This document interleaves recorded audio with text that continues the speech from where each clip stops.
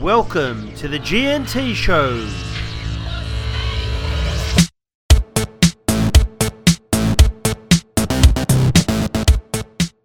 All right, welcome everyone back to the GNT Show for another wonderful week in the world of rugby league. Once again, I'm joined by the man, the myth, the legend, my partner in crime, a man who was once in Belmore car park waiting for the players for so long his battery went dead on his Renault. G, how are you this week? Are you really going to out me as a Renault driver? Oh, I'm not too bad, thanks. I'm good. Well, it's better than telling the listeners the truth about your Hyundai i30. Hey, that comes with 7-year... Well, Kia or Hyundai, 7-year warranty. They're not all the same, G. They are a different car manufacturer. Hey, both sponsors of the Bulldogs, Kia and Hyundai. Are they still sponsoring them? No, I think they've made a strategic decision not to. You know, the way you guys are playing, you should get Pal, the dog food, to sponsor them. Oh, God, okay. We need artisan dog food. I don't know about artisan dog food. So, listen, another wonderful week in the world of rugby league. There's actually a lot happening, right? So where do you want to start before we get into the review? We've got Michael Morgan potentially getting an injury retirement or being medically retired.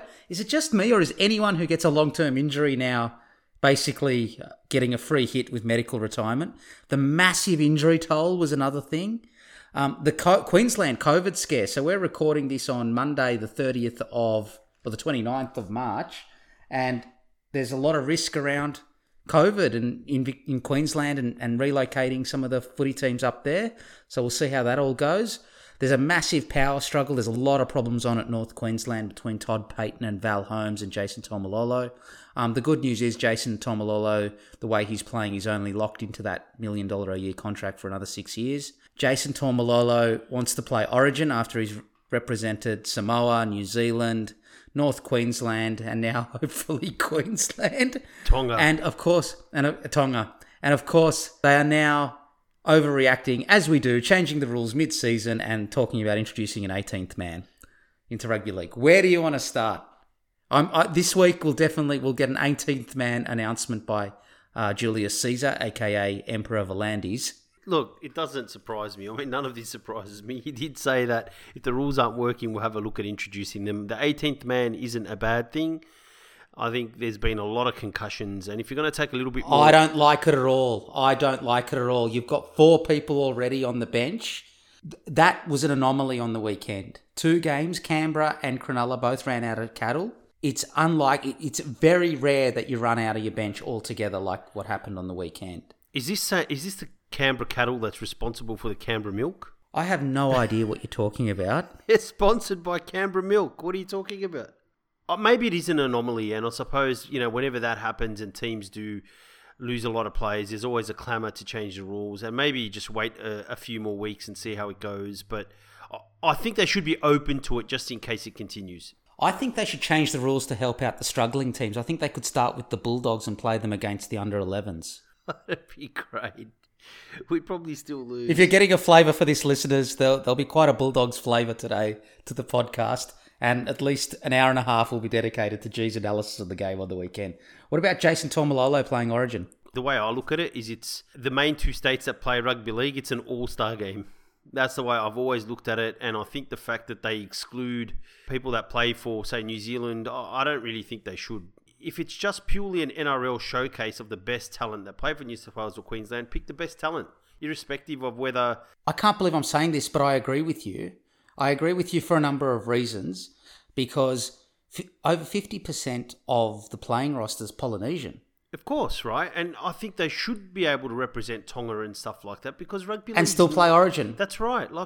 But I mean, it goes against the traditional white view of rugby league where, you've got it's a selection trial for the national team. And Origin in many ways is bigger than the national team games now. Well, it is now, and let's be honest, it never really is a selection for the national team anyway, but it's a very outdated view now.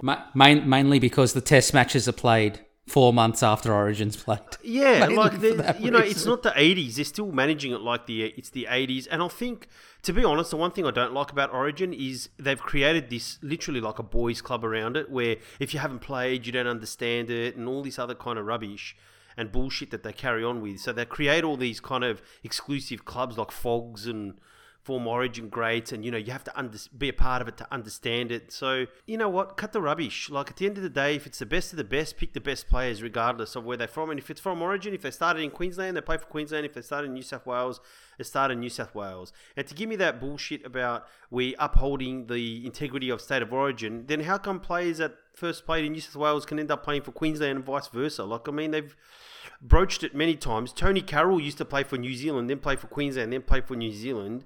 My favourite one. Brad Thorne, the All Blacks. Like, I mean, come on. Greg Inglis, Queensland great. He grew up Kempsey. 8 hours south of the Queensland border. Yeah, like he wasn't. He wasn't within 8 hours of the Queensland border. Yeah, I know. And I mean, that's what I was hinting at in terms of, people that originally played in New South Wales under the rules, they get changed. And Adrian Lamb, you remember when they ran out of players, he used to play for Papua New Guinea, and all of a sudden he was okay.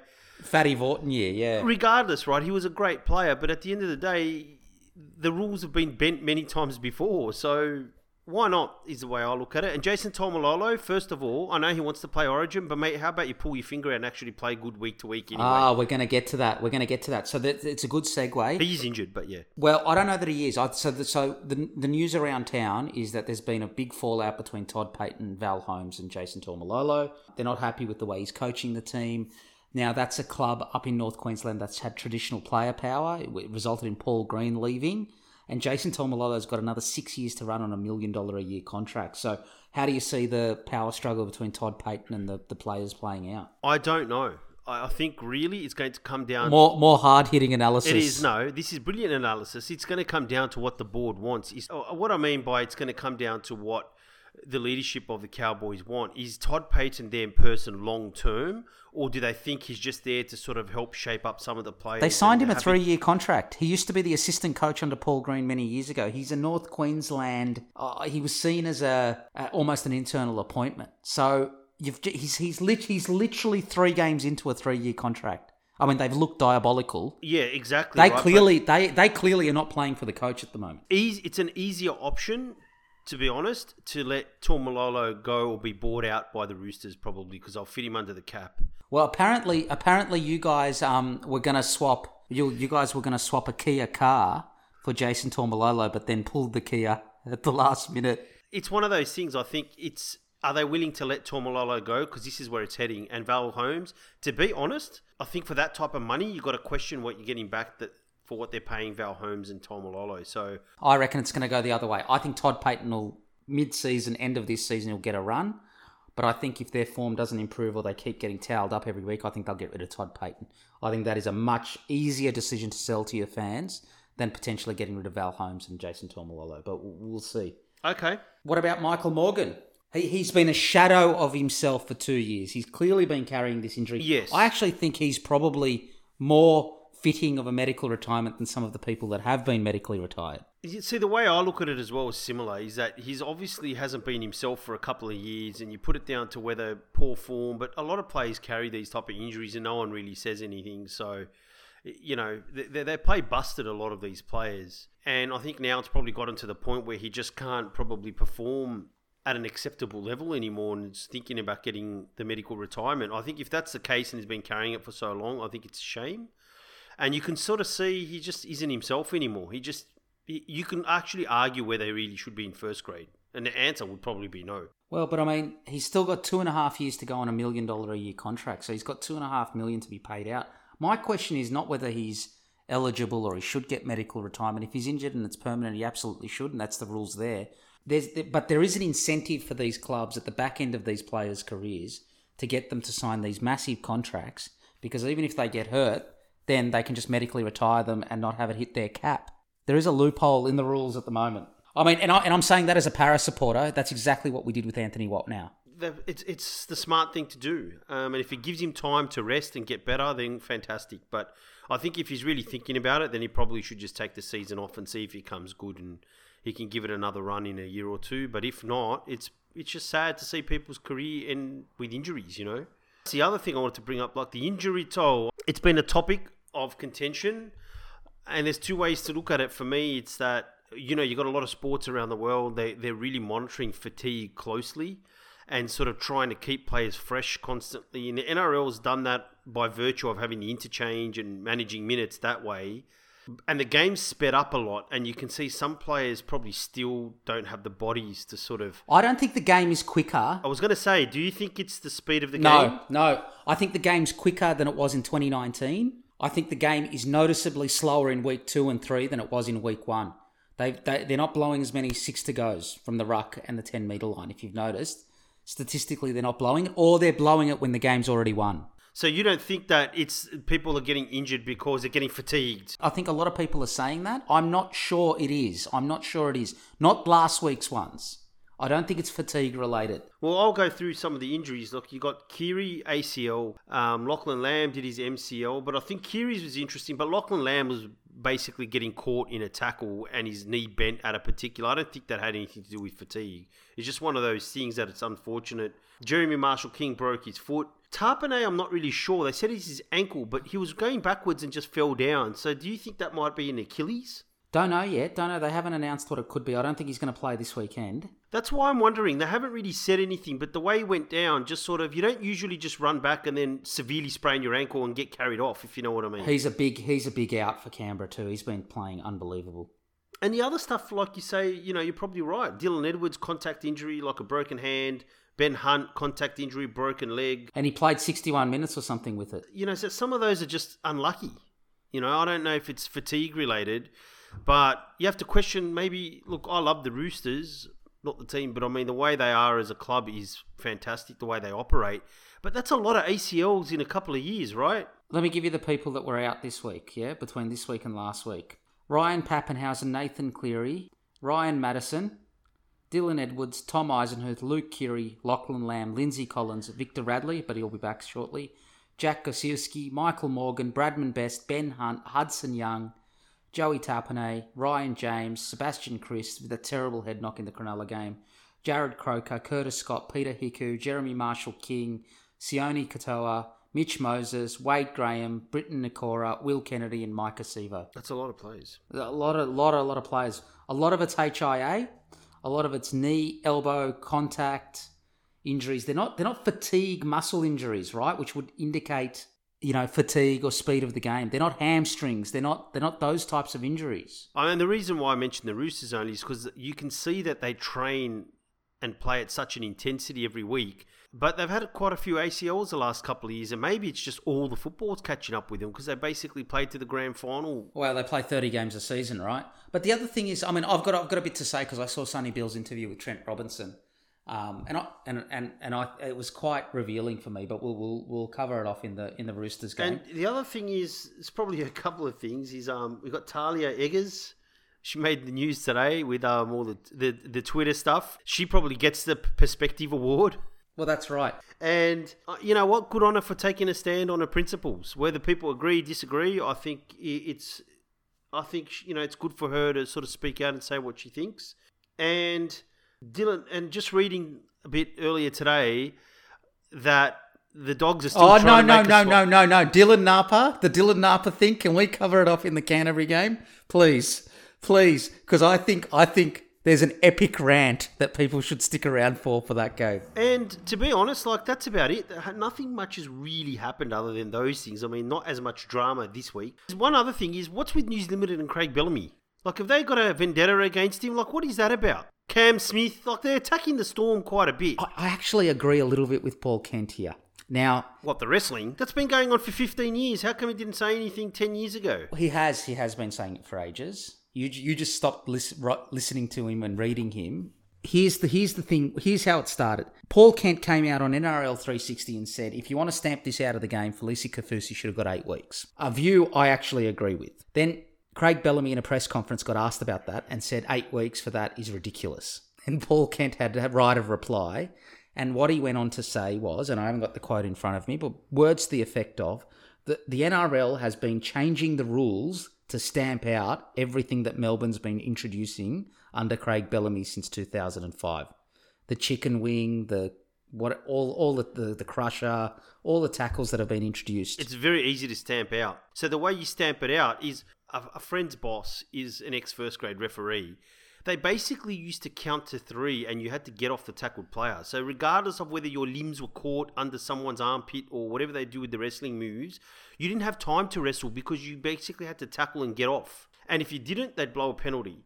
So that needs, if you want to get rid of it, that's what you do. Too late for that. Too late. These guys have been trained. Gee, Melbourne Storm have 3 wrestling sessions a week. Yeah, but they've always done that. Well, what I'm saying to you is, read between the lines here. You're almost getting as many wrestling sessions as you are contact sessions. Yeah, as fitness sessions. Yes. Because the game is won and lost in the ruck. Of course it is. Look, I'll give you an example, right? Since Aiden Tolman, when you watch closely Aiden Tolman compared to his other forwards that he used to play with at the Bulldogs, you watch the way he tackles and the way he wrestles in the ruck, you can see he's been schooled by Melbourne. Like, it's very, very different. I don't know if you watched the game on the weekend, but he may have been the only one doing any tackling on the Bulldogs. And he wasn't even there. So that's fantastic. Well, I just cannot wait till we get to the Bulldogs move game. on. If we move on to round 3, we'll cover it off. If you haven't noticed already, we've got Angry G on tonight. Angry G has been upset since about 5:30 on Saturday afternoon. I can't imagine why, but I look forward to getting to the not so Super Saturday games. But we start the round off with the Panthers Storm game, which was an absolute cracker. Now, Nathan Cleary and Ryan Pappenhausen were ruled out before kickoff, but what a game. You know what for me it did, G? It highlighted the difference between the quality of the top teams versus the rest. It's like a different sport. Oh, it's chalk and cheese. It's like a different sport, exactly. The Storm were leading 10-6 with 2 minutes to go and lost. I can't help but feel that with Cam Smith there, they would have won it. This is the intangibles that Cam Smith brought to that team, the leadership, that he would have got that team over the line with 2 minutes to go, and that's what you miss.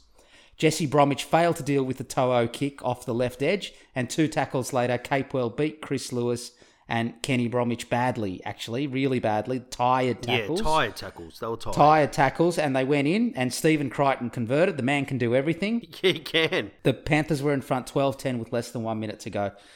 It was a great ending to this game. The Storm kicked off short to the Panthers' left edge, and Stephen Crichton then knocked the ball on, and he knocked it into Mitch Kenny, which should have actually been a penalty to the Storm, but given the state of refereeing, remember, because they're not blowing penalties, no one's talking about the refereeing this season. That was actually a mistake. That should have been a penalty. It was accidental offside to the Storm, and they would have kicked for goal. This is what I mean by the rules change every bloody 2 years. Like 2 years ago, there was apparently no more offside penalties, and if it was accidental, it'd be a scrum. So which is it? Is it a penalty? Is it a scrum? Like, I can't even keep up anymore. The refs are probably confused, to be honest. If you touch the ball into a player on your team standing in front of you, it's always been a penalty. No, but they changed it. They changed it and made it accidental offside a few years ago, right? I didn't know they changed it back. I don't think they changed it to accidental offside. Okay. So Justin Olam then seemingly scores. Seemingly scores? What about bloody passing the ball? After ignoring an unmarked Josh Adokar. What were you thinking, Olam? Justin Olam, oh my God, you've got the fastest man in the comp unmarked on your left, and you thought he looks like Barney Rubble. He thought he was working in bedrock, and he was going to tunnel his way into the line. He passes that ball, they win. They win the game, of course they do, but it's ruled no try after Kickow comes from... faking an injury. From the left edge of the field to hold up Olam on the right. What an athlete. Just what an ending to the game, but unbelievable. A great athlete. He faked an injury, lied down, and realised there was no penalty. I actually did think it was obstruction, because you're not allowed to do that. If you make contact with the guy on the line, that's it. It's pretty clear, that one. So I actually thought it should never have got to that point. But despite that, if Olam passes the ball, they win the game. So Matt Burton, what a game. I noticed on last week's pod when I was listening back to it, you said you weren't sure about him. Well, I think you should be pretty bloody sure about him now. So your scouting reports, what's the word I'm looking for? Oh, that's right, terrible. So, hey, it's the first time I've actually seen him in first grade really playing as a half, right? Other than last year when he played those games when Luai was out. Are you watching any of the games? When you played a dominant side, I think it's very easy to look good. Hashtag Corey Allen playing for South, right? Oh, we'll get to that. No, so what I'm saying is, like, you look a lot better because everyone around you is playing at a different speed. They run the right lines. No, but Matt Burton's kicking game looks good, G. He can get some distance. One thing I'm impressed about his kicking game is it's not, the distance is actually phenomenal, but his accuracy is incredibly... Great kicking game. He is immediately, he probably has the third or fourth best kicking game of the halfbacks in the comp. I was surprised at how good And he can't was. get a start. Adam Reynolds 1, Nathan Cleary 2. Daly Cherry Evans hasn't been playing this year that well. Mitch Moses' kicking game has been okay this year. There's a lot of good kickers. Matt Burton, though. It's his distance and accuracy. He's got both, which is actually surprising. And can I also say the second rowers of the Panthers were outstanding. Kikau and Capewell, they were fantastic. Just brilliant. Dylan Edwards broke his arm. Can I say the best player on the pitch was actually a Storm player? Cam Munster was superb. And he's been playing superb every bloody week this season. Just fantastic. Now, the Storm would probably feel hard done by not winning, particularly in the first half when they had a sloppy decoy play result in a no try. They should have got that. That was just sloppy execution. And they had 53% and 59% territory in that first half. So they really should have been ahead by more at half time. And the last thing I've got to say is the Storm this week, as a result of this loss, are outside the top 8.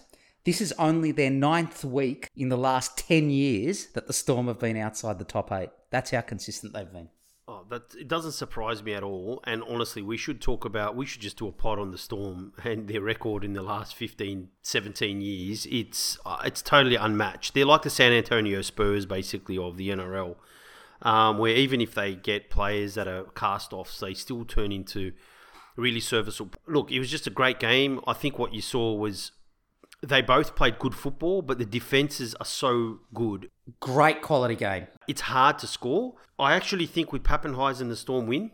I thought Nico Hines played really well. He did. He plays very well, but there's a difference in speed and attacking. So when they're attacking the edges, his ball playing is fantastic. He's smooth. I just think he just gives Addo-Carr and some of his runners a bit more space. I don't think it makes a difference because the Storm lost the game because Barney Rubble wouldn't pass the ball to Josh Addo-Carr. That's part of it. But I also think you can see how evenly balanced they are. And they lost the game with that left edge. They were tired tackles, right? Yeah. I mean, their defence is sensational. I do think, again, they miss Pappenheisen from the back. They do. Nico Hines is a fantastic player, but more smooth and more a passer. I thought Remus Smith played really well in defence. He's been playing well for the Storm. He got carved up by South, like in the first game, but you can see him improving week to week, which is his defence was actually excellent. Remember, they've had a shorter preseason, They have. so it's going to take a little while for some of these players that are new to these systems to click over. But Brandon Smith probably playing a lot better at hooker than I would have thought. I think once Harry Grant comes back, Melbourne will probably go to another level. I thought Luai kind of adjusted his game a little bit to play a bit more of a more composed role around the field. I thought he played really, really well. Mr. G, well, Luai switched sides for this game, if you noticed. He was on the right edge to cover where Nathan Cleary normally is. This is another one of my hobby horses. The way they name the teams is ridiculous. It's right, left and middle. And Luai was on the right and Matt Burton was on the left. And they looked pretty good. Really, really good game. And for me, I thought Dylan Edwards was playing up in the line a lot more, a little bit more like a Gutherson role. And he's been playing better this season too. He's getting the ball running. And so it's, you know how we said he's not as really ultra quick as some of the, elite fullbacks, but getting the ball on the move has allowed him to use his footwork, and he's got good footwork and good passing skills. So it's made him, but just honestly a fantastic game, like high quality, good determination, great defense, great attack, desperation, and you can kind of see why these two teams for me are probably going to play in the grand final unless they end up on the same side of the draw. It's got a lot of similarities to the Brisbane-Canterbury game, which we're going to cover later off. Yeah, plenty. Insofar as they are supposedly both the same sport. So we may have seen the best game of the season and the worst game of the season in the one round. So we'll cover that off a bit later. So we'll move on to Friday night's game, and we go from one spectacular game to another for different reasons. Saints versus Manly. And this game was spectacular on Friday. Because it was at Wollongong and you could see the sea in the background. Great backdrop. I'm surprised the Dogs weren't playing there. Is that what made it a great game? No, I said memorable, and it was memorable because Manly were terrible. Their right edge made Saints look like the early 90s Raiders. They were just woeful on that right edge. Was Matt Duff the pint-sized Brett Mullins, was he? It was like Manly have got some. We got some terrible teams in the comp this year. Corey Norman in a contract year was great. Set up 3 tries. Really good performance. He's obviously looking for another contract. What I like about Des is he's got Manly. He's been re-signed. He's got Manly's defence right in order. They've only conceded 110 points in 3 weeks. So they're making the Broncos last year look like a efficient defensive Roosters type outfit. Manly made 16 errors. So they dropped the ball 16 times. They completed at 64%. And the Dragons made 10 errors as well. So it wasn't a high quality game. And Manly had 23 tackles in the Dragons' 20 and didn't look like scoring. I mean, it's just... The Manly hookers are giving them nothing. Dylan Walker is not a fullback. And Moses Suli was completely ineffective. For the poor Dragons, they're playing really well and they're finally getting something out of Ben Hunt, but he's broken his foot after coming into some good form this year. So that I haven't seen how long he's out for, but it looks like it's going to be many, many weeks. And of course, Zach Lomax and Matt Duffy got a double. DCE, Suli, Saab and Gosiewski are the right edge for Manly. And Gosiewski on his own missed 5 tackles. I mean, it's just they just went through them. They carved them up. Daly Cherry Evans secretly has been playing poorly. Given the disparity between the teams in the comp, this is good signs for the Dragons, but the Sharks handled them comfortably in round 1, so I can't tell if they're better or the teams around them are worse. I mean, other than Schuster looking really good, there were absolutely no positives for Manly to take out of this game for me. This is the weekly Does Corey Norman Give a Shit week, and honestly, he was sensational.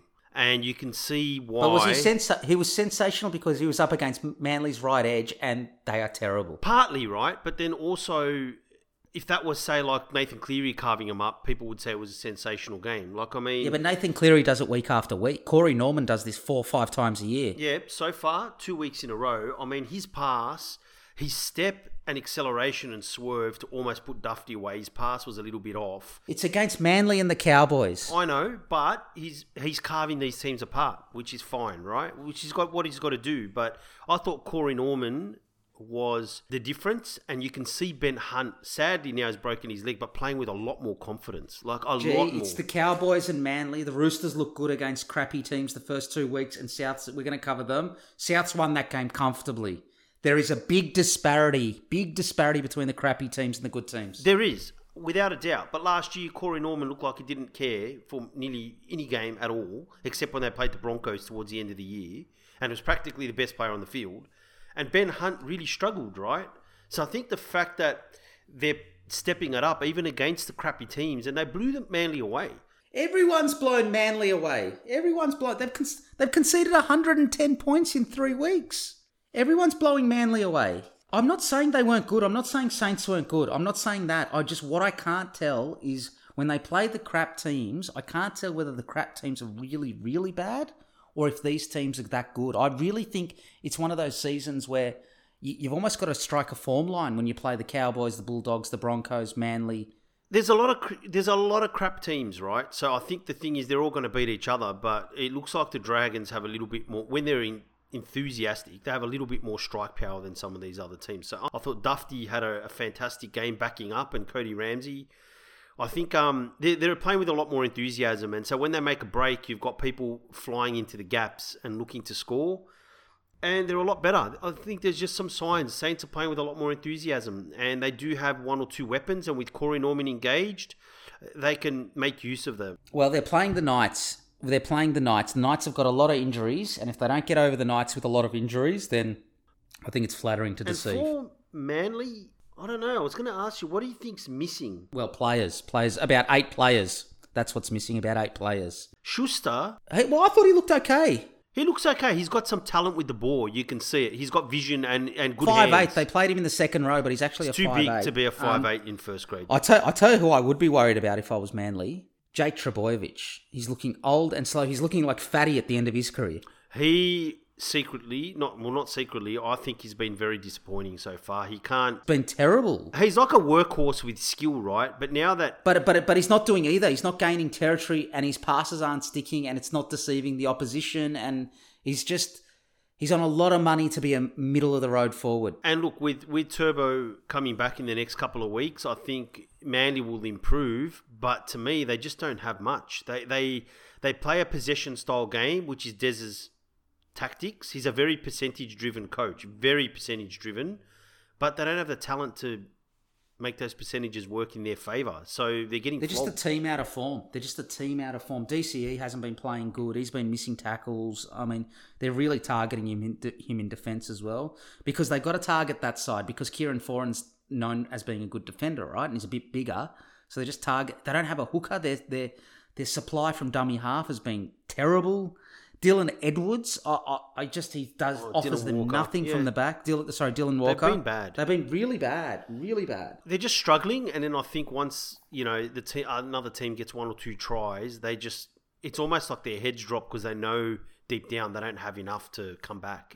I think psychologically they struggle when they get behind. Yeah, well, I mean, it gets a bit easier for them this week. They're up against the Panthers. So if we move on to fantastic. Yeah, I mean, the way they're playing, that could be 60. When was the last time someone scored 80 a point a minute? I can't remember. We're going back to Dave Brown 100 years ago, right? No, The Raiders got close once, and I can't remember who was it. Was it the Tigers or someone scored 71, or was it Canberra? Okay, well, I don't know. Yeah, there was a game that scored 71 against the Tigers, I think it was. That was probably about 8 or 10 years ago, which was an unbelievable scoreline, or it might have been Penrith. Can't remember. I've got to look it up. I mean, oh my God, the Panthers have got attacking power everywhere. Kikau is going to be up against that right edge of Manly. I mean, if they play like they did this week, Kikau could get 7 tries. Well, that'll be good. It'll be great to see. So, all right, let's move on to the... Des Hasler might kill somebody. Yeah, well, that's right. Well, let's move on to the second game, the derby, the foundation clubs, the area you and I grew up in, so we know all about Souths versus the Roosters. It wasn't as big when we were growing up in the area as it is now. I thought the Roosters were disappointing. That's because the Roosters weren't that great. No, that David Truella was their hooker for a long time. So Souths beat the Roosters 26-16. A few things. One thing I do want to say before we get into the analysis of the game. For the first time in a long time, I watched the Channel 9 coverage, and I watched it because Sonny Bill Williams was on. Now, he copped a lot of criticism for his first go on social media. Now, I didn't know that. Otherwise, I would have tuned into Channel 9. I watched it on Fox. Very disappointing I missed out on Sonny Bill. Well, I mean, he's probably relieved that you didn't. Okay. But Sonny Bill is very important. I think he'll get better. It was his first go. People are really harsh on him. And more than 50% of the players are Polynesian. So it's very, very important that the Polynesian kids see and hear a Polynesian voice on the coverage. So I'm all for it. I'm a supporter. You're not going to hear criticism from me. And I actually thought his interview with Trent Robinson was really revealing. Can I just start this analysis of the Souths versus Roosters game by saying I think the Souths have Roosters measure, and I think the Roosters were really, really disappointing. Luke Keary ACL, Lachlan Lamb MCL, Lindsay Collins injured, Latrell Mitchell, Cody Walker and Adam Reynolds combined brilliantly to attack the Roosters' right edge. That right edge is incredibly strong, and they tore them apart. So, fantastic. Cody Walker, man, he's just... Oh, man, wow. He's so cool to watch.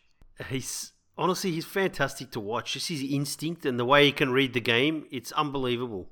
Just makes the right cut, the right time, gets people, finds space everywhere, his skill, he's fantastic. I just can't believe it took him that long to play first grade on a regular basis. He's over 30. He's just unbelievable. So we can add Cody Walker to the stalking list. I mentioned Sonny Bill Williams earlier. He was actually right. So he said ill-disciplined errors killed the Roosters, and they did. They made 8 first half errors, dropped the ball 8 times, and completed only 6 out of 12 sets in the first 35 minutes.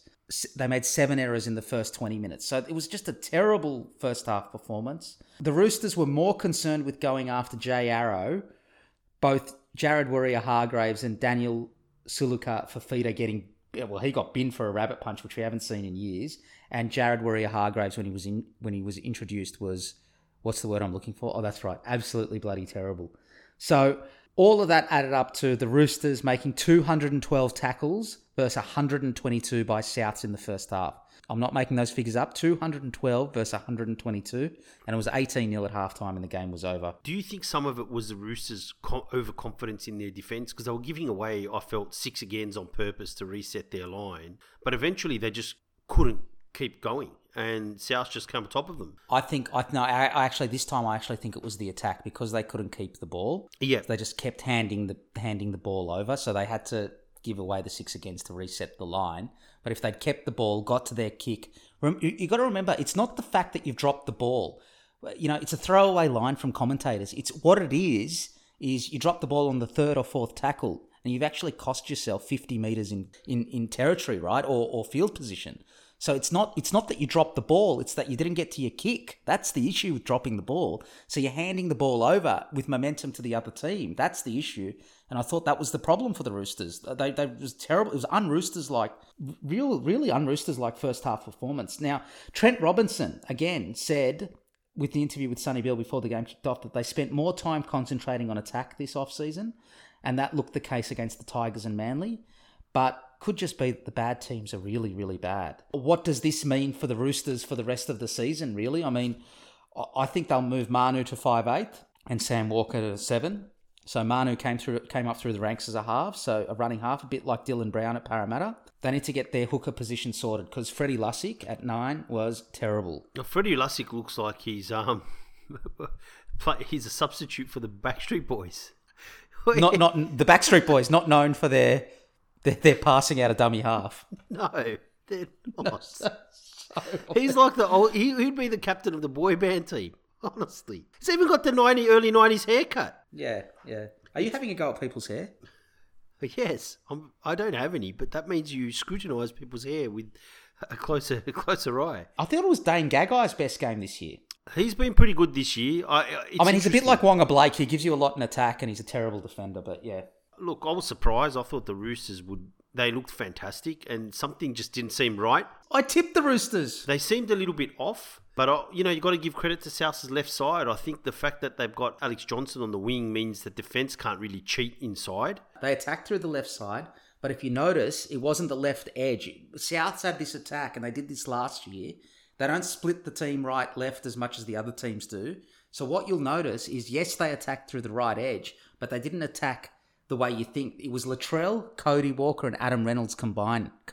Yeah. So it was the fullback coming around the back and both halves on the left-hand side of the ruck. The way, right, they're attacking that left side, but when you've got Johnson on the wing, it gives the players on the inside a bit more space to operate, and they're all combining. But it's a different way of attacking. It is, but it seems to throw out the Roosters' defence, right? It seems to work. It does, because not all the teams attack that way. You'll see them doing more and more of it with the halves combining on one side of the ruck. But the Roosters are really, really good at it. Really good at it. I just thought South played a really good game. It's the best game, obviously, of the new season so far. And not just because they beat the Roosters. They looked a little bit sharper too. And they kind of took their opportunities and they were a bit too good. I mean, the big thing is their big players like Latrell and Adam Reynolds and Cody Walker stood up and played fantastically in a bigger game. Really well. Which is a good sign, right? And Mitchell, I'd love to see him drop another, honestly, like you say, a 5-6 kilos. It was pretty telling. He's carrying a lot of weight and he'd be even more unbelievable. He's just so powerful. I mean, he's young. He can get away with it. He can, but you just think, with that a bit of extra pace, it would add a lot to South's attack as well. We've just got an email from Wayne Bennett and he's wondering why you haven't been stalking him. I'm not sure. Why haven't you been stalking Wayne? Look, I'm sad to see the injuries to Lachlan Lamb. I thought he's been playing relatively well this year. It's a pity he's been injured. His footwork, it's better great than watching Kyle him. Flanagan. Much better, and he's great to watch. I love the players that have got great footwork, and the step he put on Campbell Graham before he got injured was, just fantastic movement. And sadly, he's injured, but luckily, in a way, it's only an MCL, and hopefully he's back in a few weeks. And but yeah, Luke Keary gone. I mean, do I think the Roosters can win the comp without him? No, but do I think it's going to stop them? Well, I think they'll change the way they play. I think they'll go back to 2019, 2018 way, where they're going to defend their way to victory. I think they'll try that. I still think they'll be in the top 6 teams.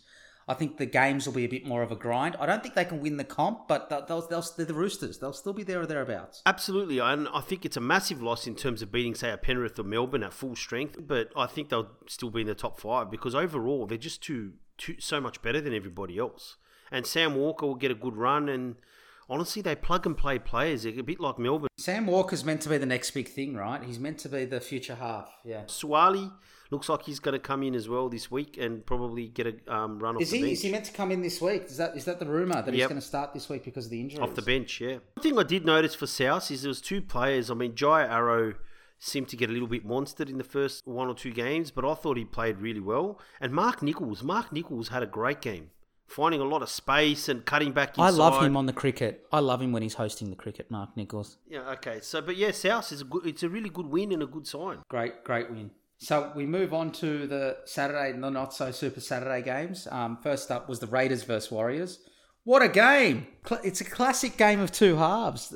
The Raiders were the first team to lose after scoring 20 points this season. So that's the first time that's happened this season. The Raiders were brave, really brave after injuries to Joey Tarpanay with an ankle injury. Ryan James and Seb Chris knocked each other out. Jared Croker picked up a finger injury, as well as all of these injuries forced a reshuffle in the defensive line and limited the Raiders' interchange because Curtis Scott bravely defended on the Raiders' right edge, and he was gone too. Broken rib. Yeah, he had a rib injury, so he had to stay out there, and he was targeted by RTS in the second half. The Raiders were up 25-6 after George Williams' field goal before halftime, and then 31-10 with 10 minutes into the second half. They were up 31-10. But then RTS happened. Please, Cody Nikorima, RTS. 4 unanswered tries, including one to Murdoch Masilla that only looked 2.5 kilometres forward. That was going back to Sydney. It was, mate, that was... You know, Tom Brady's forward passes are less obvious than that. It was unbelievable. Quarterback Cody. So RTS's second half was 137 metres, 6 tackle busts, 2 line breaks, 1 try, and an absolutely astonishing last-second try saver on Jordan Rapana, where he was horizontal to the ground.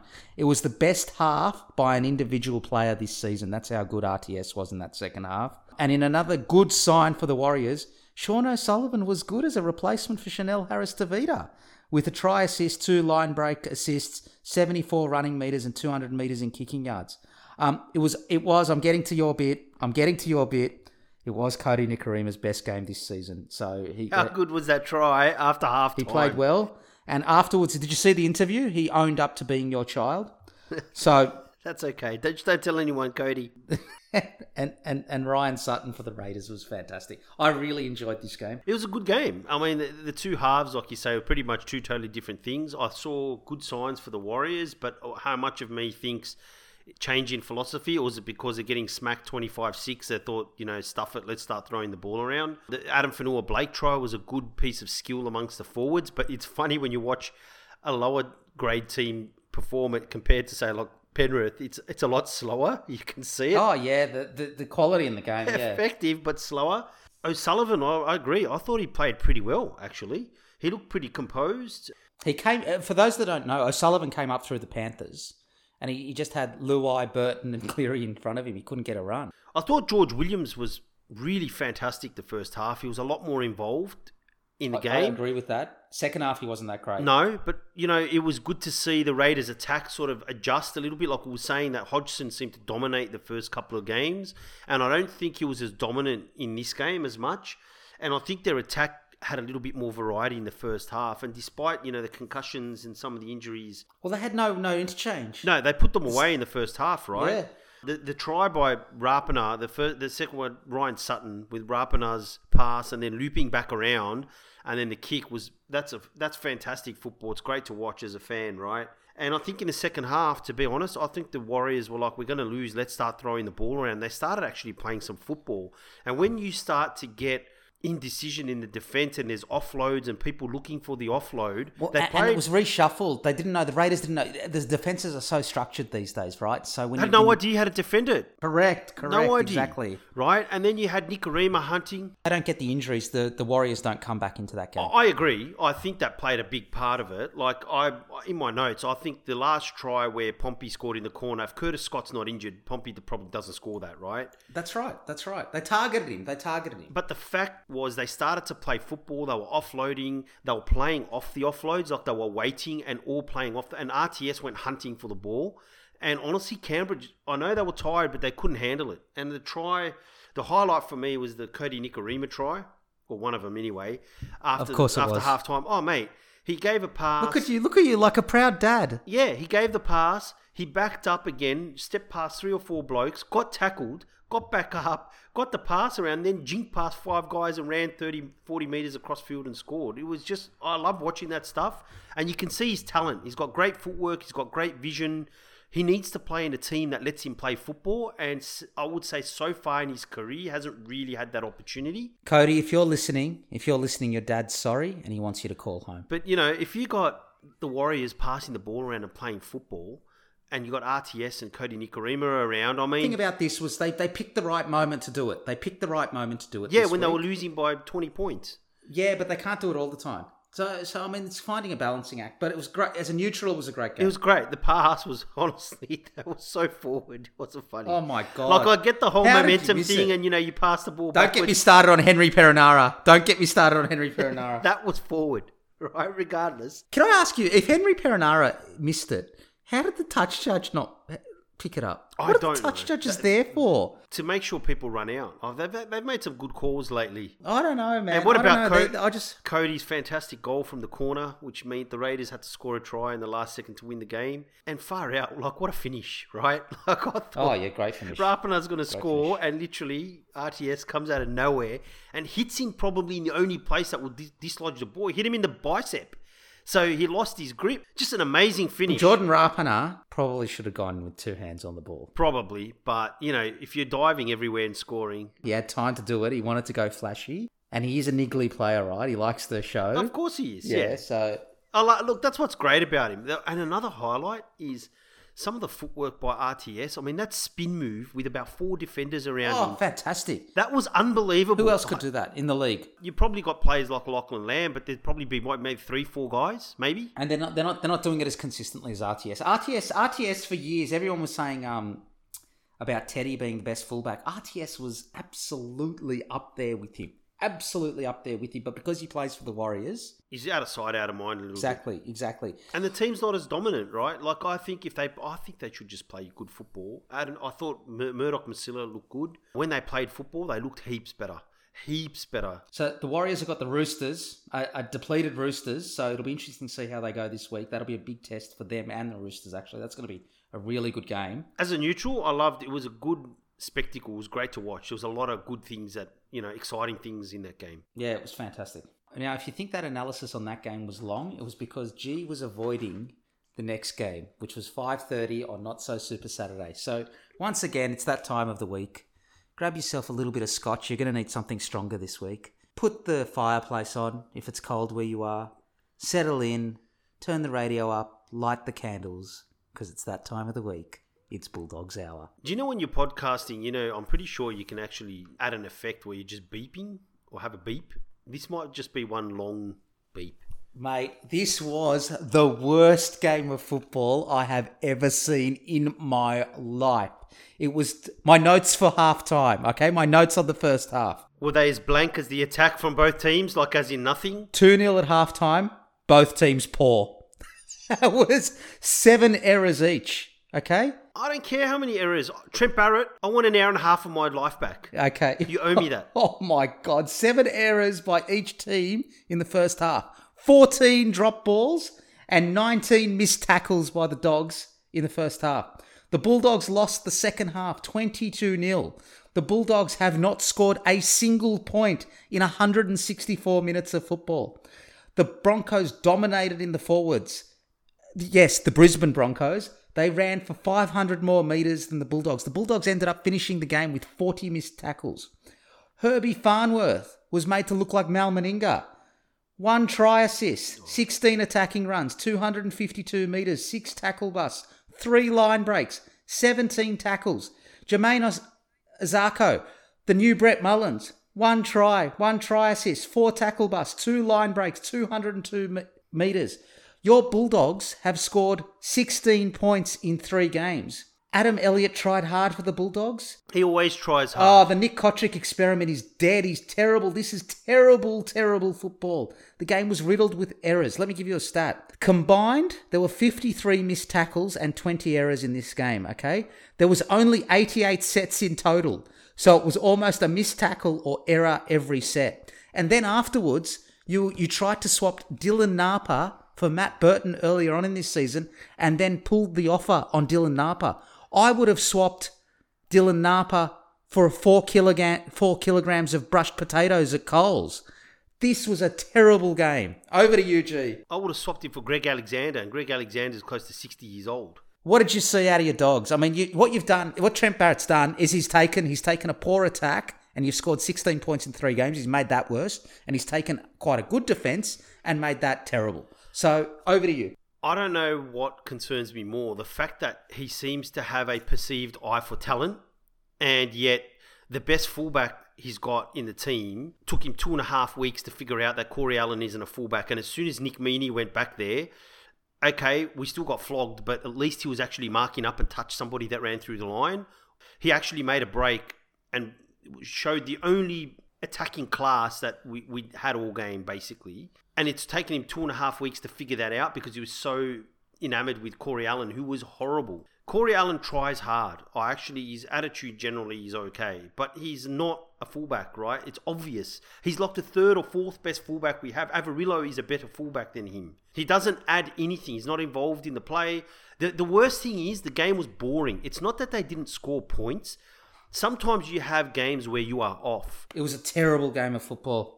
It almost felt like they were both going in slow-mo when I was watching it and sort of trying to not make mistakes. I think bar the first break by Elliott and throwing a 74-metre forward pass to Kyle Flanagan backing up, I don't know if that would have changed things because, to be honest, we haven't looked like scoring a try in 3 weeks. Gee, you're a shambles. I'm more passionate about the Bulldogs than you are. You're a shambles. Let me read you a text message I got from a Bulldogs fan on the weekend. Mate, Trent Barrett is effing shit coach. Told you we can't score. They are slow. They run 1 out and no backup. Just 1 out, kick tackle. We are going to come last. Man, effing bullshit. All these coaches are effing shit. They just do the same shit and hope that they have enough talent to win. Right. All he's done is get them fitter than they have ever been. Kotrick, I think this person meant. Effing shithouse. Terrible, terrible team. I'm not discussing them on the pod this week. I'm so pissed off. And yes, you're right. It was G.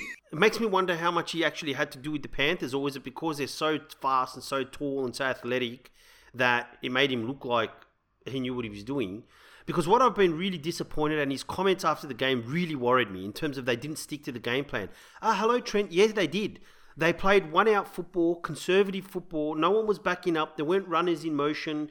They basically tried to kick and pin the Broncos back and just tackle them. That was the game plan. They stuck to it quite well. The problem is, you can't score when you do that. You throw nothing at the defense, and we don't have the talent like Penrith do to just make breaks, right?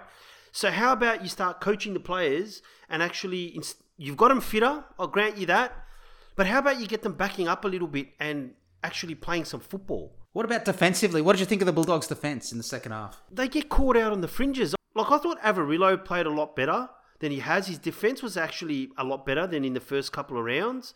And he was trying to feed his outside backs early ball to get them in space. The problem is our centres are Kotrick, who beats 10 players and makes 5 metres, and Will Hopewadi, who just has no pace left. So he's giving early ball to players that can't do anything with it. Katoa and Meaney, our 2 fastest players, barely touch the ball at all. Adam Elliott looks to ball play. Now, whether you think that's effective or not, why doesn't he have runners with him? He's running into gang tackles and then trying to flick a flick pass to someone who might be there. The attack is a shambles. Corey Allen, okay, he's at fullback. Why isn't he ever involved in the attack? They seem to me to just play a very simple game plan and then trying to do a set play at the end of it, and that's it. It's not going to cut it because you don't have the talent. And the fact that we haven't looked like scoring in 3 rounds is a real problem. You know, I thought Renouf for Tony played pretty well. Brisbane might be the 2nd or 3rd worst team in the comp, and you got towed 24-0. Oh, it wasn't close, right? And Asako, you could see with Brisbane, and this is what I think. Brisbane have got pace. They've got potential. They've got potential. And you could see their confidence rise. As soon as they scored that first try, they were like, hey, we can win this. And they stepped up into another gear. It's their first win in 259 days. Yeah, but you could feel it. You could see their energy level go up, right? You could see their confidence, and they think, we're going to win this. And honestly, we just had nothing. And the thing is that it was boring. If you're going to lose Trent Barrett, throw the ball around, mate. Do something. You know what? Don't make me waste 2 hours of my bloody week watching. Well, you don't watch football, so where to now for the Dogs? Honestly, from what I've seen the first 3 weeks, unless he has the drastic... And this is the thing. Like I said, he mentioned the game plan. So apparently he has one.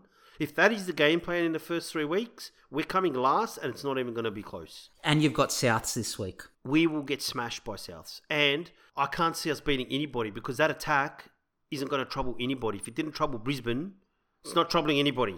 I don't think you can defend or attack. I mean, I just don't know where the wins are going to come from the way you're playing. And look, for the Broncos, I thought, honestly, they gave it a red-hot go. Farnworth had a great game. He torched poor Will Hopewadi. God, Will Hopewadi has a good attitude, but physically he was getting, he just had he couldn't keep up with him. The problem for Will Hopewadi is he is noticeably slower than he was a few seasons ago. That's right. And Sarko, he added that extra bit of directness from the back and the speed and the acceleration. I mean, the try he scored on Corey Allen, to be honest, Corey Allen should have got near him, but he basically got his ankles broken. What do you think of Corey Allen? He's a centre or a winger, and that's it. For who?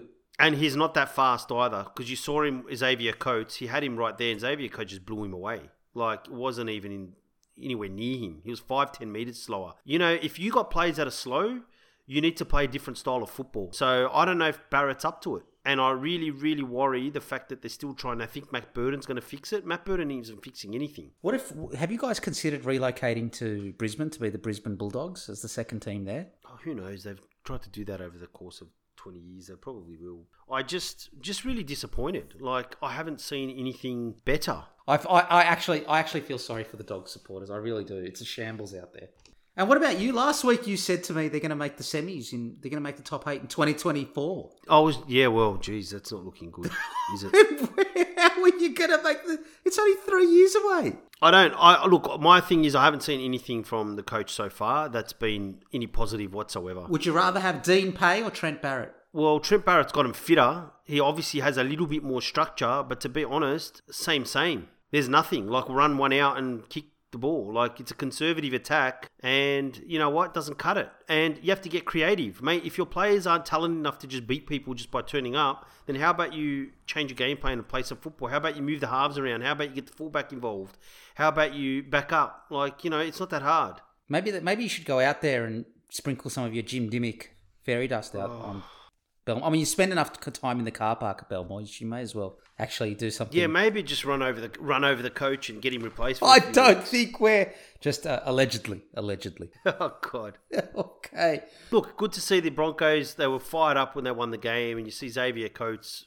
What a great winger. But they weren't that good either. That's the scary thing. No, they weren't. This was a terrible game of football. Touches of class from Asako and Coates. 73 missed tackles or errors in 88 sets. Oh, don't worry. It was a terrible game It's to watch. a terrible game of football. The quality of the football was woeful. That could be the worst game of rugby league I've seen in top grade for a long, long time. Do you know what the weird thing is? You were joking about a nil or scoreline, and I shit you not, it was actually looking like it could be nil all. Well, you could see it coming. These teams are both terrible. Anyway, you came in off a long run up, G, and you didn't disappoint. So we'll move on to the last. Can I just say, the first 3 weeks of the season, the Saturday games have been terrible. They've been terrible. Anyway, Foxtel, good luck.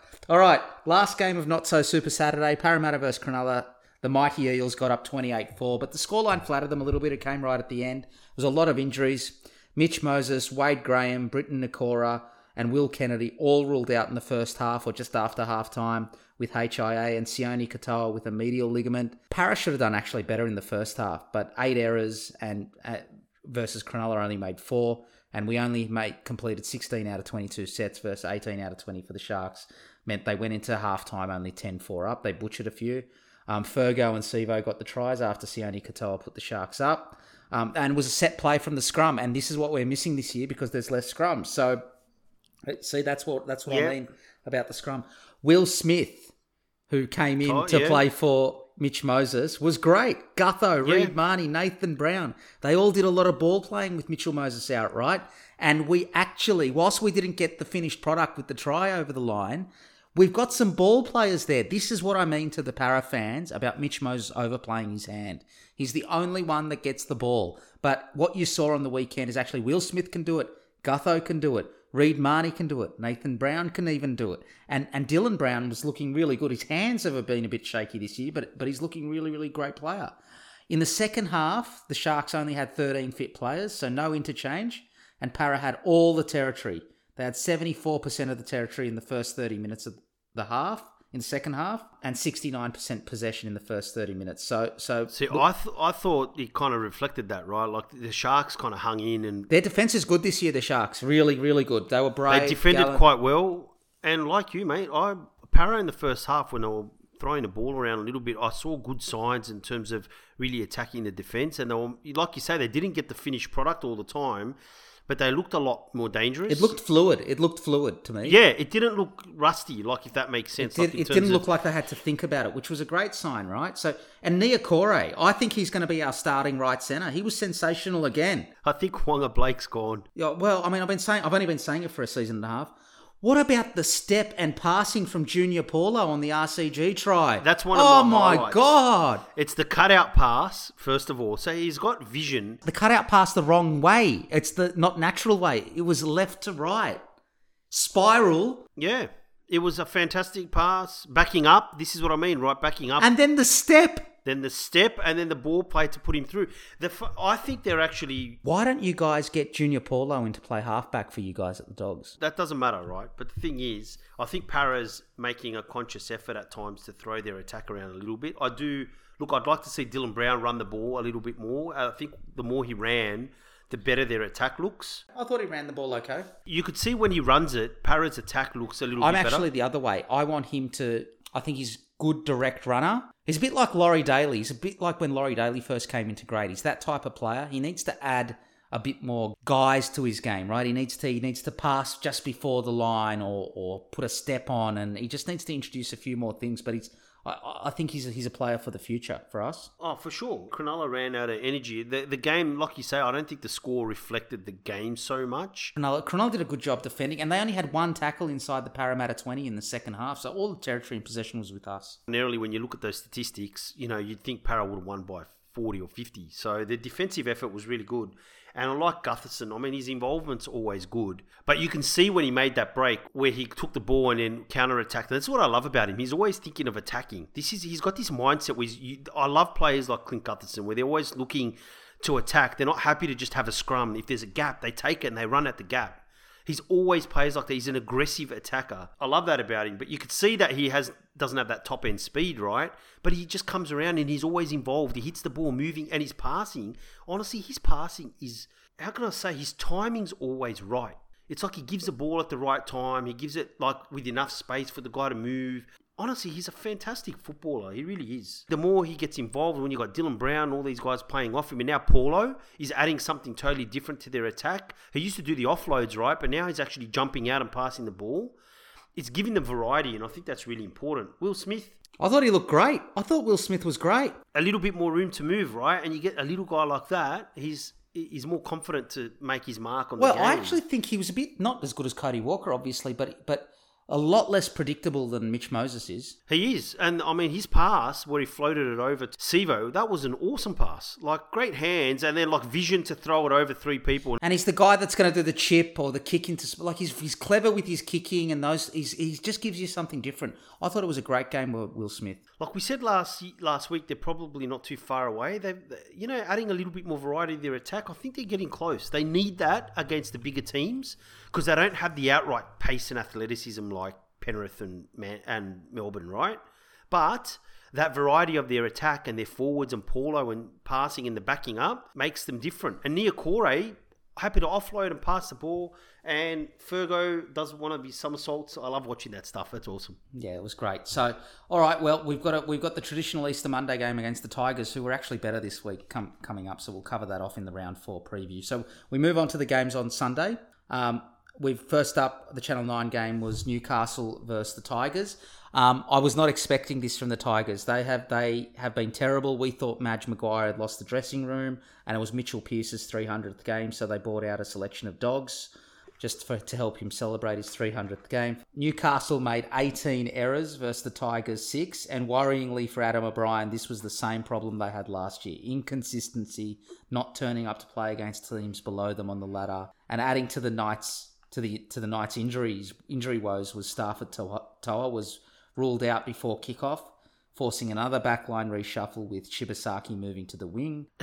He could argue that it cost him the game. Oh, he did. Shibasaki. I mean, between Shibasaki and Dom Young had 6 errors between them, and unfortunately, Shibasaki had an absolute bloody shocker. So he was terrible. Adam Duayi was fantastic defensively, running, and his kicking. It's passing. Oh, his passing. He was just fantastic. But his running was good, his kicking was good, and he was solid in defence as well. So it was a great performance by Adam Duayi, all-round game. I also thought the outside backs for the Tigers took a lot of accountability, because God knows their forwards didn't in the first few weeks. And were almost like, well, they were almost like forwards. Norfoluma, Tommy Talau, and Asu Kapoa ran for almost 440 metres between them. That's like forward front rowers numbers. The Tigers led 18-10, 20 minutes into the second half, but then was down 20-18 with 10 minutes to go. So this can happen with the Tigers, right? But then I thought Duahi and Brooks really took control of the game and got them home. The Tigers' attitude was chalk and cheese compared to the previous few weeks, but they still conceded 4 tries, and defensively I still think they look shaky. It's 90 points in 3 games now. Their defence, I thought Newcastle let them off the hook with a few tactical adjustments. I think the Knights should have won that game, to be honest. And they should have. Once they got up 2018, they should have won it. Yeah. But then I thought I'm going to give Duahi and Brooks credit. Luke Brooks takes a kicking, and I thought he played really well. I thought Dane Laurie's been fantastic for the Tigers this year. He's almost been their best player this year. But I'll tell you who made a difference for the Knights in that 10-minute stint where they got up 2018. Daniel Saifidi. He almost won the game with his second stint. He was amazing in that second stint, right? Look, the one thing I saw was the attitude. Look, the Tigers' attitude was way better. Chalk and cheese. They just showed up. They showed up. Positive regardless, but I also think they got a little bit lucky with some of their tries as well. And to be honest, like the one for Stefano, that was poor defence by Frizzell and stuff because he was pretty much the only guy running, and it was last tackle. They were expecting the kick.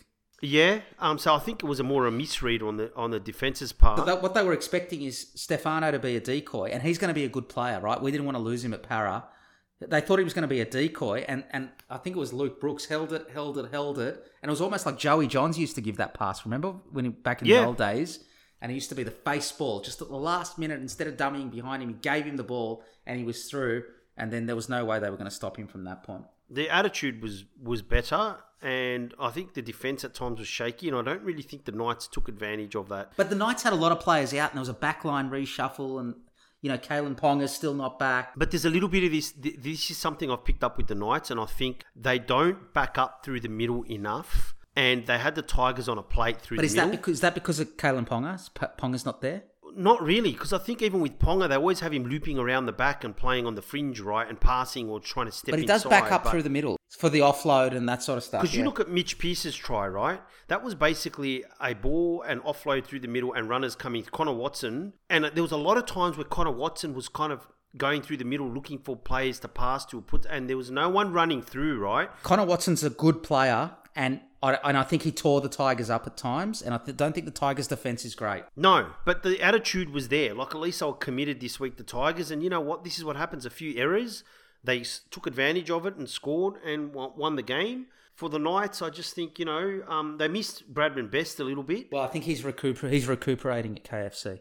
And when Tex Hoy kind of started to get more involved in the middle, they started to carve them apart a little bit, and they came back and took the lead as a result. I agree with that. That's why I'm saying I reckon that Kalen Ponga thing, because he's much better player than Tex Hoy, right? If Kalen Ponga's in there, I actually think they win the game. The Tigers, better.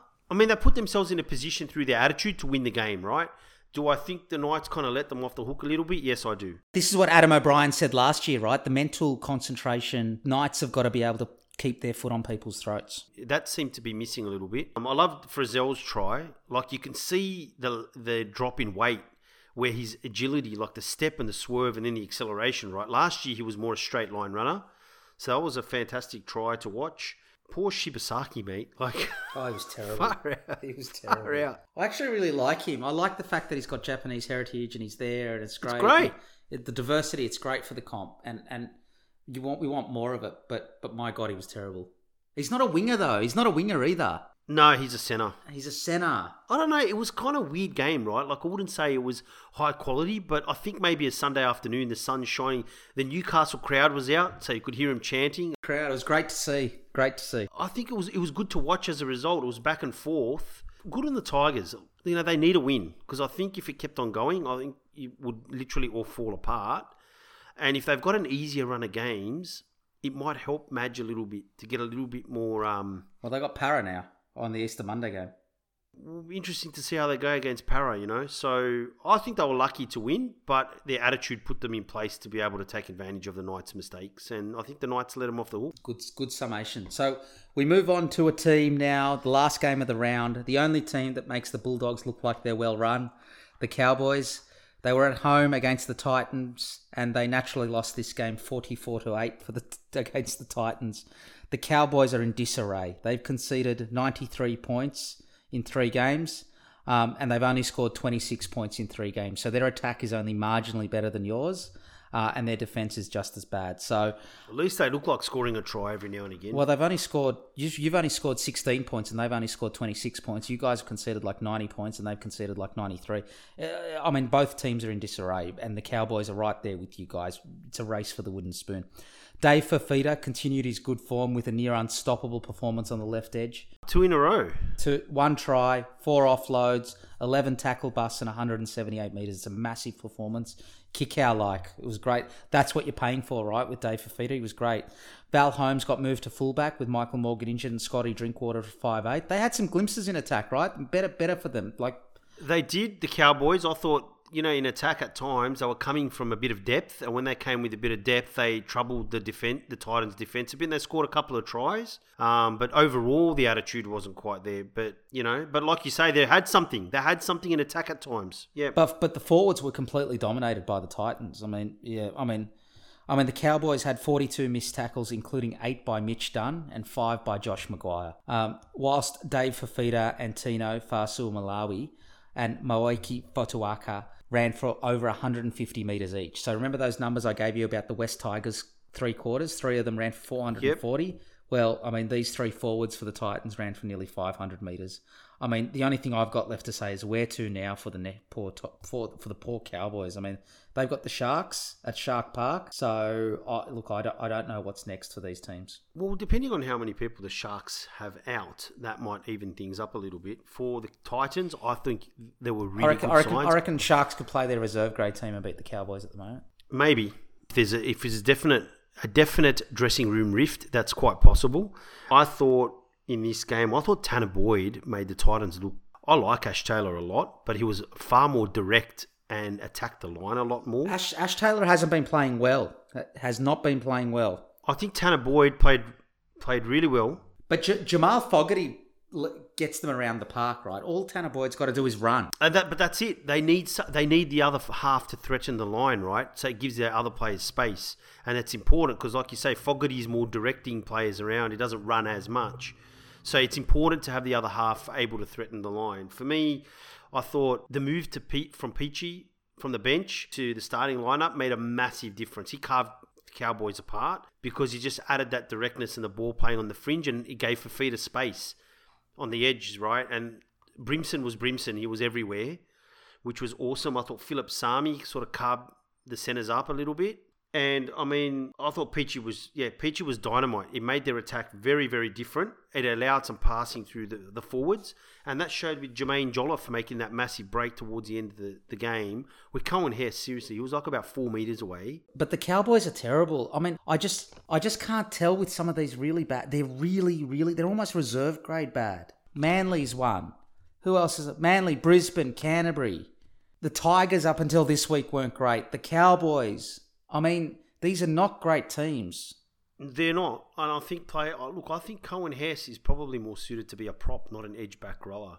He's kind of looks the part, but he doesn't play the part, right? He's tall, yeah. He's muscly, he's agile, but not agile enough. But I thought the Titans looked way better. Their attack looked very different. The move of Tino to more of a prop rather than a third prop on the field made them more agile in attack. I agree. And gave him versatility, right? And I agree. Tino's been playing good for them. Well, it was sensational on the weekend. And I just think the backs played off the back of that. And honestly, they couldn't stop them. They carved apart the Cowboys. Like you say, the one positive for the Cowboys, when they did attack with some depth, they at least can score a couple of points. Maybe not 40, but you can see that there's a little bit of attack in there. Definitely not 40. No. But, yeah, I don't know. Their defense is a bit shaky. With the Queensland COVID scare, the Titans are meant to play the Raiders this weekend. I don't know if that game goes ahead at Gold Coast. Maybe not. We have to see. It changes by the minute and by the hour, right? So, and the other, I think the Titans look better, a lot better, and we'll see what they got again this week. Their attack looked different and a little bit more direct and a little bit more of what we saw last year. So good signs. Great signs for the Titans. So, well, they'll be there or thereabouts for the 8, I reckon. That's I've seen nothing to change my opinion of that. So that brings us to the conclusion of round 3. Just to let you know, Jim and I had a talk over the week last week, and Did you? had a chat about the attacking philosophy. Yeah. So Peachy made the move back to the starting lineup. Okay, what could possibly go wrong with this plan? Well, nothing yet. We'll have to see. Who have they got? They've got the Raiders at home, meant to be at home, so we'll see what happens with there. But it'll be interesting. All right, so moving on to round 4. Of course, it's the Easter round. So first up on Thursday is the blockbuster clash between Manly and the Panthers. Manly are $8 and the Panthers are $1.07. And Manly they're at $9 now. Are they? Yeah, they've gone out, have they? Yeah. So Manly are plus 20 to win this game. I don't think the plus 20 is enough. It doesn't matter. They could bring the 1987 Manly team out from retirement. They're going to get towed up by more than 20 in this game, in my opinion. What do you think, G? I mean, what is there to say? From what I've seen from the Seagulls, Tommy Turbo's not back. Yeah, at times they've hung in, but as soon as they get behind, it's almost like, let's say, they know that they can't keep up, and they start to drop in intensity a little bit. They're trying hard. I think they're trying hard at times. They're just not good enough, right? And I think that's a concern. So the Panthers' defense, I can't see them letting the Seagulls score more than 2 tries, and there is no way the Panthers are going to score less than at least 4 tries. Desi Hazel said that he's going to change the right edge with Moses Sully and Jack Gosiewski. We'll pull that apart, and we've got to get better at it because Penrith will be coming down there. No shit, Sherlock. I mean, I could have driven a Mack truck through your right edge. You can play those people anywhere, and it's not going to make a difference. The Panthers, they'll be too fast for them, and Manly won't score because their defense will be too quick. And if you can't score, your head does drop a little bit, right? It's hard to do all the nitty-gritty stuff when you kind of can't score a try. And I think if the Panthers get a couple of tries early, 20 plus. I don't think the Panthers will get in within 20. So moving along to the Friday game, and we're following that blockbuster clash between Manly and Panthers. The Storm and the Broncos. No, we're going to the Dogs versus Souths. Oh, okay, sorry. Yeah, sorry. I conveniently missed that one. Oh, did you? So the Dogs, last night when I checked the odds, the Dogs were $8, and again Souths, they're still at $8. And they were $1.07 for Souths. The Dogs have 21.5 points start against Souths. It could be 70. No, it's not going to be that bad. You don't think you could lose this game? You couldn't see a scoreline of 56-6 or something like that in this game? No, I don't. I actually think defense-wise, funnily enough, you conceded 4 tries against the Broncos. Through the middle I don't think the Rabbitohs have as much. South scored 4 tries against the Roosters' defence. Not 50. I actually think it'll be probably the scoreline, my guess would be probably about 30-6. I think my lock of the week is the Bulldogs will concede 40. I can't believe I'm being optimistic by saying we'll lose by 30. You are. You're being absolutely optimistic. I can't see you. How embarrassing. Look, I don't care what the team's name, but if I had my go at naming the side, you could bring back the unknown Mortimers and Well, they got nothing right because their recruitment was based on poor talent identification. I'm not having to go at Corey Allen, but if he's your big signing, then that means you can't spot talent, right? In terms of he's not going to make your team better. He's a player you add to a team that is already solid across the park. So Kotrick's not going to improve. I would actually probably swap Kotrick and Allen, put Kotrick on the wing. If you have to play Allen, play him at centre. I would actually play... Lachlan Lewis looks like he's going to come in. Apparently played a blinder last week in New South Wales Cup. Well, that's not going to matter. Ogden will start instead of Dylan Napa. I mean, we didn't cover the swap properly. What were your views on that? At what point in the last 5 or 6 years did... This is what I mean. Just because Dylan Napa played State of Origin, if anybody watches him play, he does the odd big hit, and that's all he adds, right? He's poor in defence. He's slow in getting back. He leaves holes in the defence constantly. If there was a swap, if you really wanted Matt Burton, and it's getting to the point where the Bulldogs sound like they're just going to drive there, kidnapping him and take him back to Melbourne. It really does. It really does. It's like that's the only thing left that they haven't tried, right? How could you not swap Dylan Napa for him when you've got 45 other props on your bench? Renouf Atoni, the youngster, is way better than Dylan Napa. You could see it on the field. It is obvious. So we both agreed Souths by at least 40. Yeah, I mean, look, I don't think there's anything they can do unless they change their tactics and then really just throw the ball around and hope that they score a couple of points. But I reckon Souths it'll be a bit close to 30. They scored 24 against the Roosters, and you think they'll only concede 30 against the Bulldogs? I just don't want to think that I want to watch a game and watch it be 50-6. It could be. They scored 26 points against the Roosters, who have one of the best defences. Can we move? I just hope Cody Walker decides, you know what, this is going to be an easy run, fellas, and kind of eases off a little bit. I hope for your sake you're right. If it doesn't, we're in trouble. Big trouble. So moving on to the Storm versus the Broncos. The Storm are $1.07, and again the Broncos are $8. And the Broncos have a 20.5 point. I don't know where they got the half point from for the Broncos. 20.5 point head start. If Ryan Pappenhausen's back, then I could see the Storm scoring quite a few points on the Broncos too. Yeah, I think if Pappenhausen's back, I think the Storm after the run against Penrith, I think the Broncos weren't good against the Dogs. The Dogs were really bad as well. But they will play with a little bit more confidence, I think, Brisbane. But you're coming up against the Storm, I think, and in Melbourne. In a way, I feel sorry for the Broncos that they're playing Melbourne straight after that game. You would have hoped they would have played, like a Cowboys or someone like that. Unfortunately not. So I think the Storm, very easy win. The Broncos just aren't good enough to beat these teams. But I think they'll keep it closer than people think. I think the Storm will probably, win by between 10 and 20. I don't think they're going to flog them. I think the Broncos at times have got a bit of heart. I think the line's right though. 20. I think 20.5 is about right for the line. Can you believe that there's already 3 games with a plus 20 head start? Like, far out. Jeez. Some of these teams are... I know you look at it through rose-coloured glasses. Some of these teams are terrible. And your team's one of terrible. them. It's a different game. You watch the speed of play is different. It's just some of these teams are absolutely terrible. Anyway, okay, the next game, we move on to Super Saturday. First up is the Sharks versus the Cowboys. Sharks are $1.35 favourites versus the Cowboys, $3.25. The Cowboys are getting plus 8.5. Now, my controversial opinion, I think this game will be closer than people think. The Sharks have a few players out, and I think the Cowboys will be stinging after their first 3 weeks' performance, and they'll be away from home, and Val Holmes coming back to Shark Park will be very motivated, particularly if he's a fullback. I think this game will be closer. I know we've talked about the Cowboys being terrible, but this is the game I'm a little bit uncertain about. Sharks have got a lot of injuries. And I don't know if they can overcome the injuries. Against Para, they hung in, but they had nothing left, right? So I wonder if they're going to have enough to beat the Cowboys. And the Cowboys at times showed they can attack. I'm actually probably going to tip the Cowboys, but only because of the Sharks' injuries and only because of the injuries. But I'm really not certain about this game. I just think the Cowboys played with depth at times and they could score points. And I think if they score points against the Sharks might struggle if they've got all their players who went off for a head injury assessment out this week. I think they'll really struggle. Well, let's see. I think this game will be closer than you think. I don't think it'll be a high quality game because of the Sharks' injuries, but I think the game itself will be closer than people think. I agree. It's going to be a hard game to pick, and I think this is one of those that could go either way, to be honest. Because of the Easter Monday game, there's only 2 games on Super Saturday, so the last one's actually probably one of the better games of the round, if not the best game of the round. That's the Titans versus Raiders. The Titans are $2.45 and the Raiders start $1.55 favourites. The Titans have a 4.5 point start.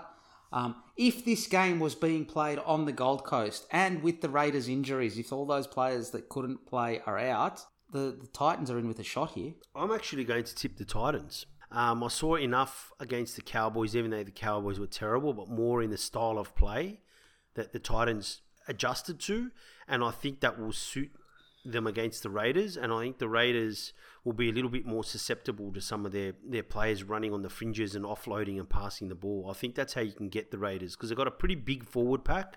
They're mobile, but you can attack them if you're passing and trying to play through them at times with backup. And I think Brimson will turn a couple of those breaks into tries. So if the Queensland COVID thing and they have to move out of Queensland and the Gold Coast, I'm not sure where they play this game.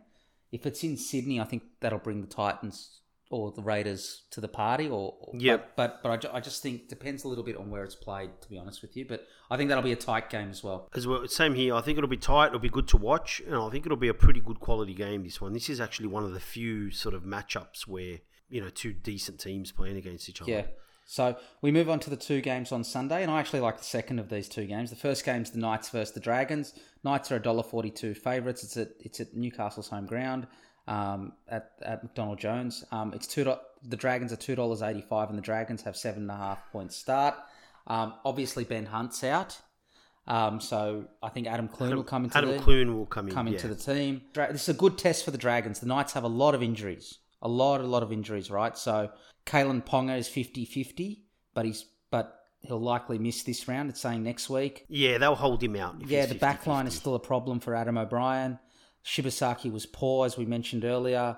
They don't have any fit centres or wingers to choose from, really. Braden Musgrove is the only outside back currently not in the team who is fit and available for selection. Their forward pack is also decimated with Saifidi and possibly Mitch Barnett. He's got a calf injury, joining Lachlan Fitzgibbon in the injury ward. So this is their best chance to beat the Knights in Newcastle. Newcastle have got a lot of injuries. And Adam Clune's a functioning half, right? Jack Bird's, I know, out for Saints, but I think the Saints could get this game. I think the Dragons will win. I'm tipping the Dragons. I think the Knights, they're not really a team that can withstand, having 6-7 players out. Like you say, mentally, if they're switched on and they play with a high intensity, the Dragons, they should beat the Dragons. But I've seen enough from Corey Norman so far this year, whether it's because it's his contract year or because, he's street fighting in his spare time or whatever he's doing. Maybe it's because, he's back with Anthony Griffin. Who knows? But mentally, he's switched on. And I think with Dufty and also Clune, I think Clune is still a pretty good player. I reckon the Dragons will win. I think they'll take advantage of any opportunities they create, and they will create some. And their confidence is up at the moment. Yeah, I think that's right. So if we move on to the second game, which I actually think this will be a really, really good game, the Sunday night game after this is the Foxtel game. It's the Roosters versus the Warriors. I mean, the big thing for the Roosters is obviously who plays in the halves. Sam Walker's almost certain to make his NRL debut.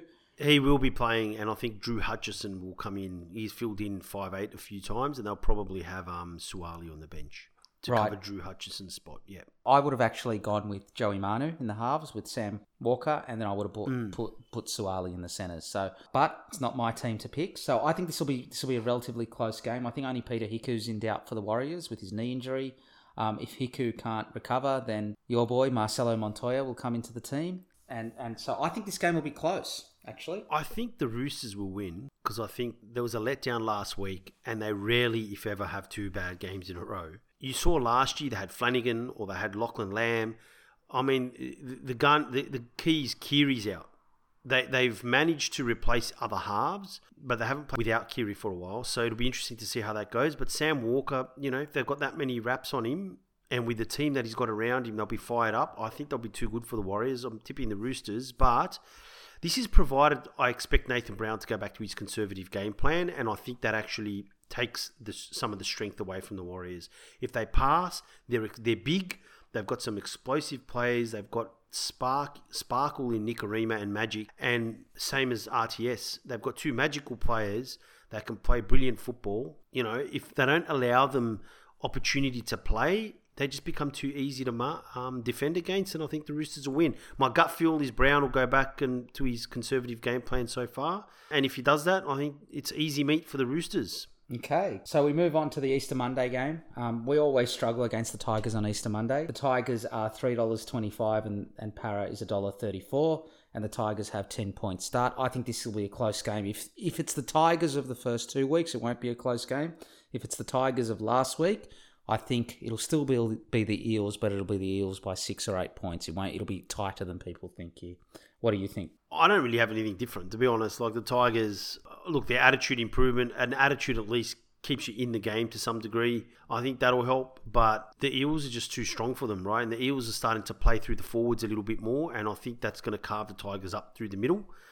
I don't think the Eels have the sheer pace and explosiveness to blow teams away by 40, if that makes sense, if their attitude is pretty good. But the Eels will win for sure. It's just a matter of whether they win by 10 or 20. But I can't see them flogging the Tigers. No, I agree. Particularly if it's the Tigers that showed up last week, yeah? That's right. But it will be a closer game. I don't expect them to blow them away and keep them hanging around. But I think the Eels are just a little bit too good at the moment, and they seem to be playing with a bit of confidence. So especially after they beat the Storm, right? Honestly, if you're Madge Maguire, right, if you get another week where they've got an improved attitude and they're playing a lot better, I mean, at the end of the day, after the first 2 weeks, isn't that kind of what you want? You just want to see them improve each week. Well, and this is not the team. He's going to recruit and he's going to let players go and blah, blah, blah, blah, blah. I mean, they're building towards something and they're still 2 or 3 years away, the Tigers. But Parramatta's time's now, so favours for me the Eels a little bit. I can't believe I'm saying that. I'm usually so pessimistic on the Eels. And so let's hope we get up. All right, that brings us to the end of another... I'm getting the hand signal from G for 2 fingers up. Hey, what did Sonny Bill Williams talk to Trent Robinson about? I need to know these things. Well, I think you can go back on 9 catch up and watch it. I thought he did a good job, and it's good to hear a Polynesian voice, right? And so I think it's good for diversity, and it's good for those kids that have Polynesian backgrounds to see themselves in the media. God knows we didn't see any of ourselves when we were growing up in the media, other than SBS. Oh, well, except for Andy Pascalidis. Well, that's right. That's right. That brings us to the end of another week of the NRL and the G&T show. Join us again next week where we cover off the happenings of the NRL world, where G will give us his thoughts on the latest Bulldogs hammering, and we'll understand or we'll comment on Emperor Volandis' decree about the 18th man. Look, I can't give any more than I have this week. I think I've hit rock bottom, and next week... Is that it? Is that all you can give?